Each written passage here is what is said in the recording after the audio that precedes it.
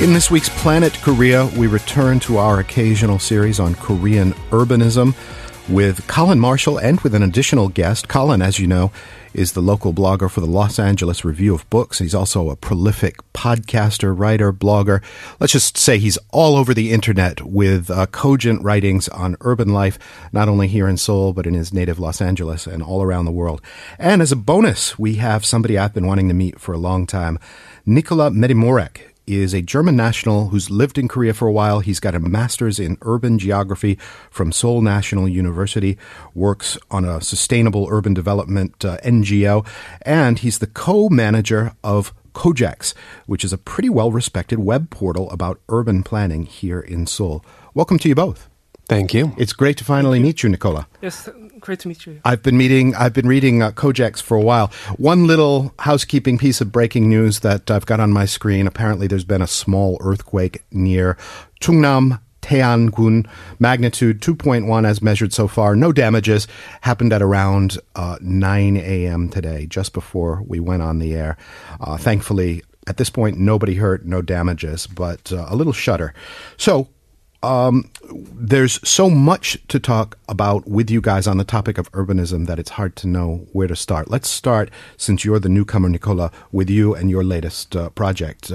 Is it this superimposition of the subway on the city? You've got this really cool map that shows the city of Seoul, sort of topical map, and the actual layout of the subway, which is different than the mapped subway. It's a new way to see the Seoul subway, right?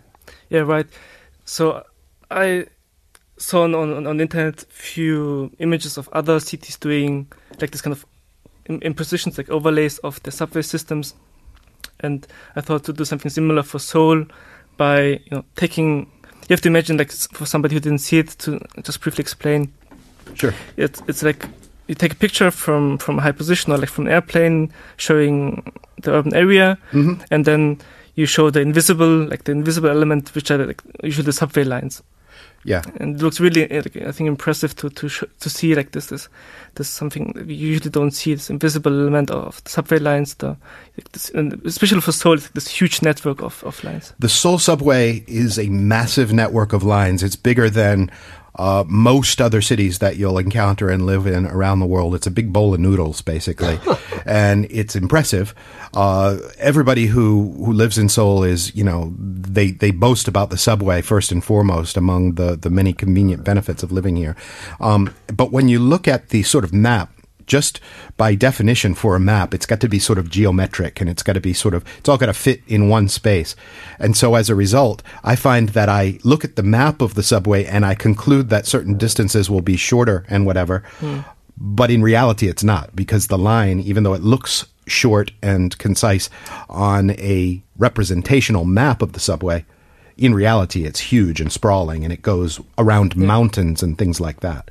Yeah, like, in the subway, or like above the doors of the subway, you have very narrow space, and it's very small, so you have to cramp, it's how many, like 18 or up to 20 subway lines we have here in the Seoul capital area. That's right. So like the schematic map of Seoul puts them all like in a very, very small narrow tight space, area. and it looks like very kind of like a small system almost.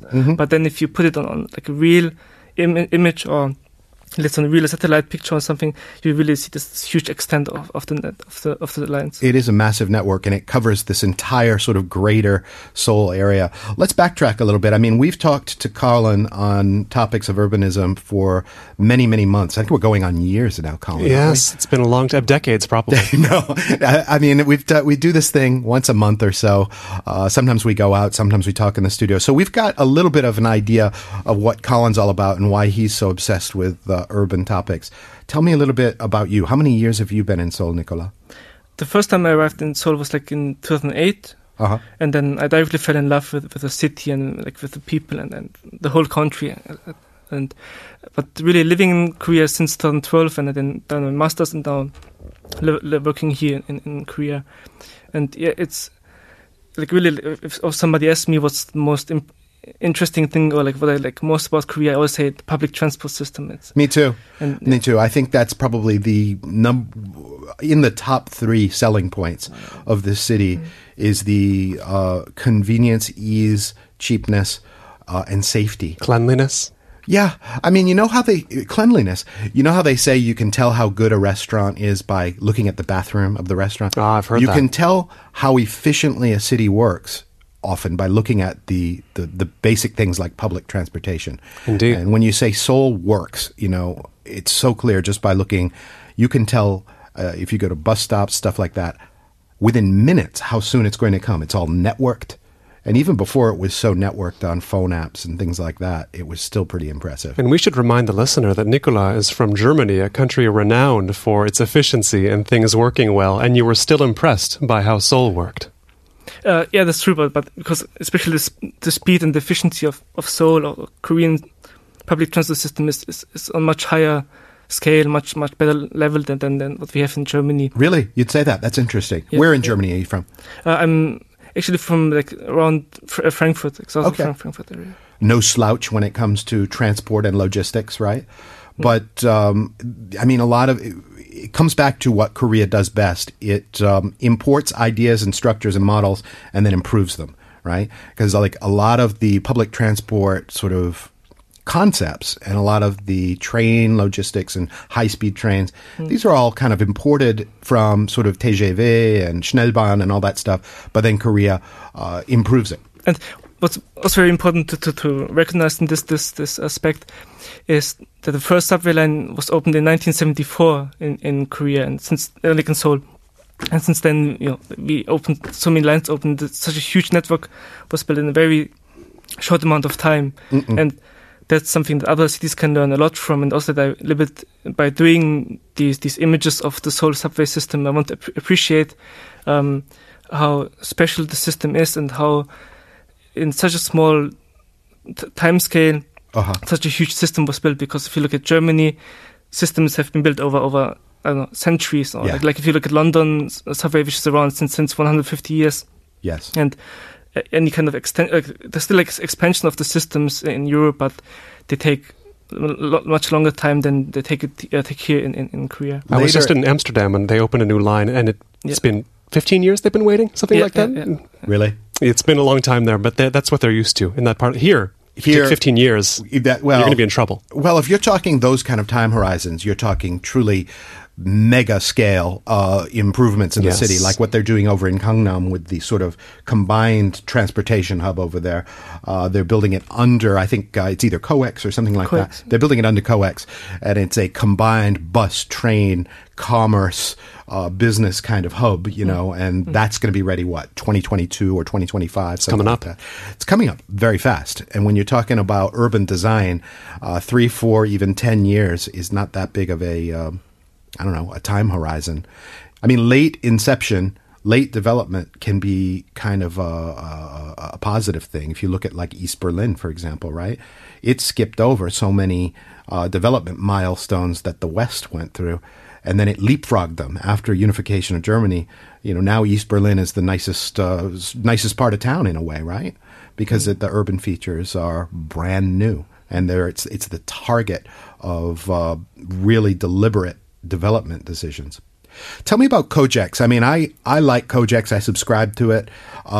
It's your blog and also partners, right? Yeah, I'm doing it together with Andy Tibey. He's from New Zealand and living in Sejong City. And he founded the blog, I think, only 2011 or 2010, and I joined him in 2013. It's a website about transport and urban development in Korea. We cover, of course, the main topic are new subway lines or any kind of new public transport services that are being introduced in Korea. I also like to write about bicycles, cycling.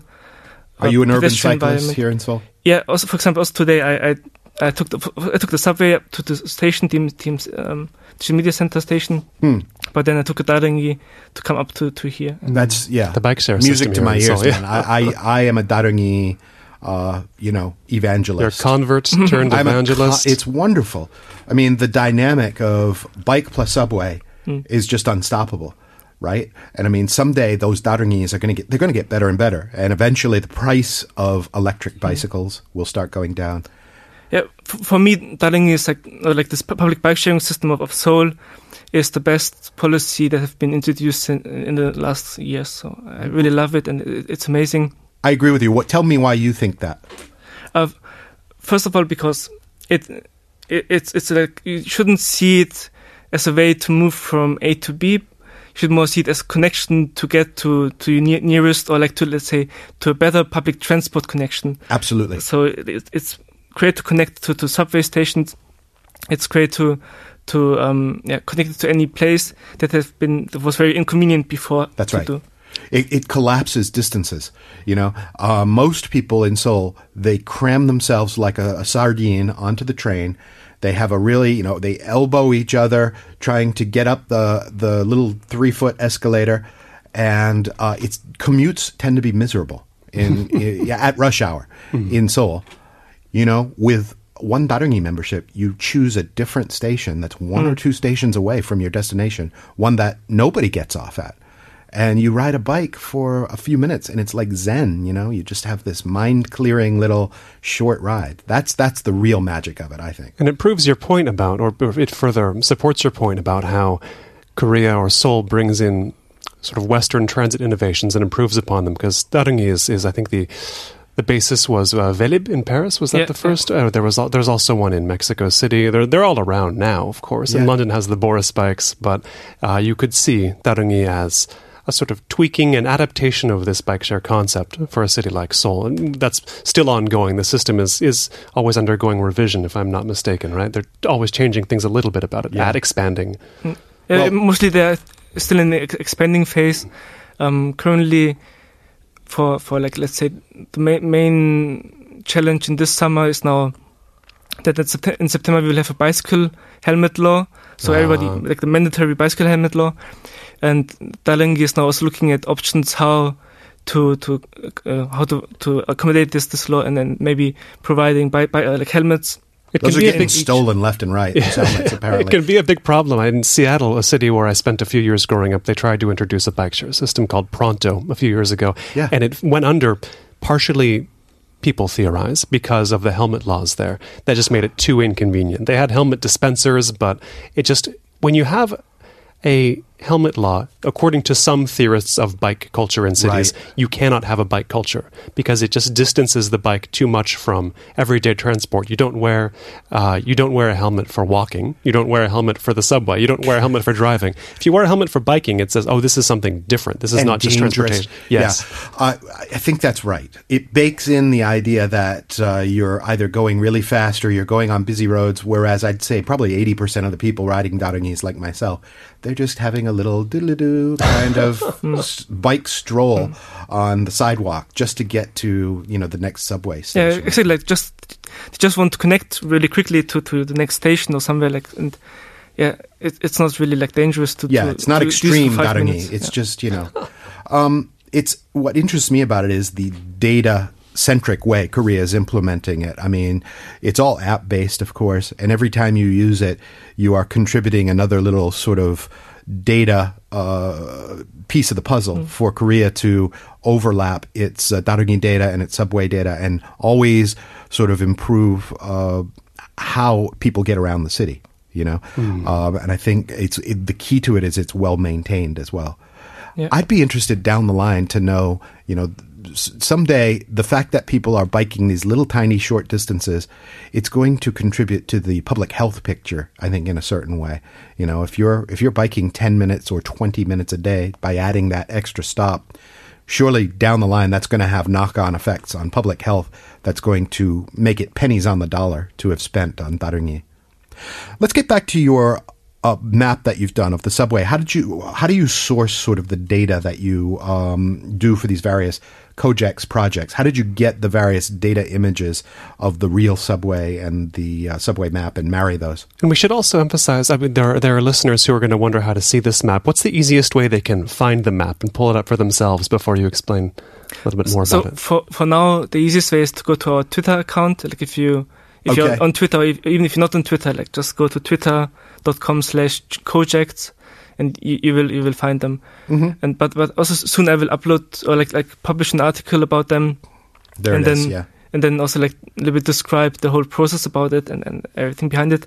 Also like and in my article about this, I will also publish a new yet unreleased picture, so please be patient. But yeah, to go to your question about how to make these images, and actually the biggest difficulty was to find suitable pictures. Like you have to find a picture that shows as much as possible from the urban landscape without being really boring or without being too much from the top, or like having like this kind of like it's a diagonal image of the city that you seem to have chosen. Is it some commercially available image, or I looked up on Flickr with some Creative Commons licenses, and then I mentioned the author, for example.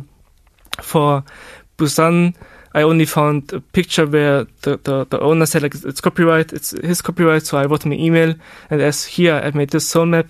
Okay. I would like to make something of Busan. Is it okay with you if I use it for non-commercial purposes? Yes. And he agreed with this. And for the third one, for Daegu, I actually used a picture of myself that I made by myself from Upsan, like a small mountain. You can see a lot of Daegu. So you've got versions of this for Busan and Daegu as well. Yes. What about Gwangju? They have one line, right? So that's the thing. Like Daejeon and Gwangju, they have only one line, and we should like showing. This doesn't really it's not really impressive. So yeah, you're going to have to wait for them to build some more before you're going to make a map of their transit systems. And then, so like some of these then drawbacks, because it's very difficult to find good pictures. In the Seoul map, for example, you don't see all lines. Like line 8, I couldn't find any picture where you can actually like also visualize line 8 or going up down to Bundang. And then also, I had the idea to actually show Pyongyang, like North Korea's capital, because they have 2 subway lines, and I think it would be really interesting for people to see. Is that like a crisscross, like a Hong Kong style sort of thing?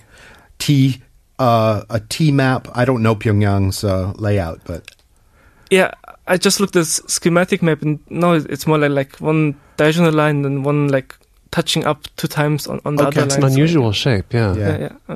So, and then you just did you fill in by hand the color lines, or was there some slightly more scientific way of filling it in? There are some scientific ways to do it, like you can use some GIS, like geographic information systems and coordinates, but in my case I just use freehand because it's simple and I just try to stick to the official colors of the subway lines. Sure. And I think that worked quite well. So what jumped out at you doing this about the special characteristics of Seoul's subway system? What did you, if not learn, then were reminded of about, this is interesting about Seoul's subway? But I was very surprised to see again this loop of line 6. At the end of line, like the western end of line 6, you have this loop. And I wasn't really any more aware of this. Up near Bukhansan area up there, exactly. right? Yeah. Line 6 goes up to there, and not all trains go to the same end stop. Some of them loop around and go back. Yeah. And then also line 5 was quite interesting to draw it. Some it cuts, let's say line 5 and line 7 are very interesting because they cut through the cities, one on the northern side, one on the southern side, but they also in terms of their turns and everything, they try to cover as many kind of main spots while doing it without really looking, but also looking really ugly while doing it. So it was quite interesting.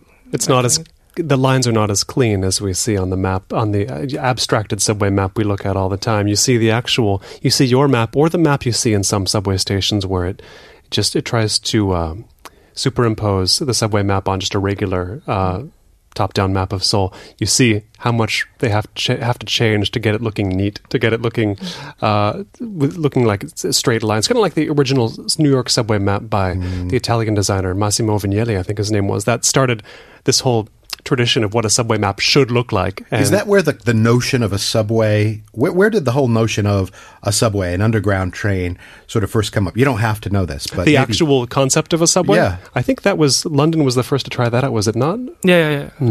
Cool. And then the map, the New York subway map of the 1970s really drove home this idea of what this type of graphic design is. Sure.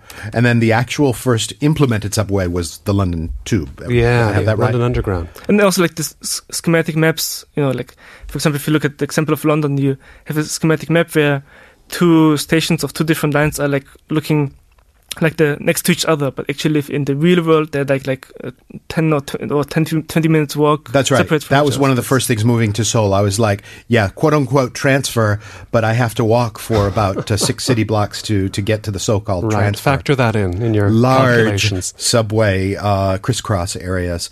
Do you reckon between the two of you that Korea is the standard setter in terms of stuff like this, like public transport and subway systems and just urban logistics? I would say if it's not, the standard setter, it's certainly in the top. How does it compare to Tokyo, which is often brought up in terms of the world's best transit? Yeah, I would say like Seoul isn't that well recognized on global world stage, and there are lots of good lessons that Seoul, that any city can take from Seoul. But yeah, usually if anybody talks about Asia or like subway systems in Asia, they think about Tokyo, or they talk about how China is picking up, but they obviously leave out Seoul, so it's not really well recognized, and not, let's say, people who are experts in this field, they know about Seoul, but then many times not really about the whole advantages. Yeah. And how great the system is. I would point to 2 advantages that Seoul has over Tokyo. I think it's more accessible if you're not, a local. It's a very accessible subway system, and it's all connected via an app that you don't have to be a local to understand. Right. Less expensive as well. Less expensive. Don't forget that part. I mean, there's always, in every, Japanese station, there's always somebody extraordinarily polite, usually can, speak English and help you, with advice how to get from place to place.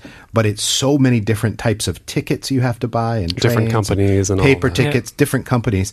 Whereas in Korea, you buy your little dongle for transport, and you can even change cities. I think my T-Money card works in Busan and Daegu, doesn't it? Yeah. We've got a comment coming in from 6883. Seattle's bike share Pronto failed more from having to use specific bike stations. The 3 bike companies now running there are successful because you can leave the bike anywhere, including the river or the troll. There's a famous troll under a bridge in Seattle. Interesting to see that they provided no context for the troll there. But yes, any Seattleite would know what that is. Okay. But they have the dockless, as they call them, bike shares now, which Seoul... Is there any dockless? There are some. I don't know if it's private or if it's the city or what, but you've seen them, right? They're private companies led by, I think O-Bike is one of where you see most of them, and also Mobike is also coming to Korea. They have in Suwon and some other cities. They building up stations, not stations, but like bicycles, and that's still a little bit missing in Seoul. That you have like this dockless bicycles. They in China, these dockless bicycle services put up a huge revolution in terms of public transport, and it's still missing here. Yeah, well, I mean, when you combine public transport and share bikes, and in the probably imminent future, driverless cars and enhanced bikes, electric bikes, you've got some real potential for user-friendly and eco-friendly transport. And I'm sure Nicola Kojeks is going to keep mapping it, as will Colin Marshall. I think it's been great to talk to you both in one shot, 2 top-notch Korean urbanists. Thanks for coming in, and I'll talk to you again soon. Thank you. Thank you.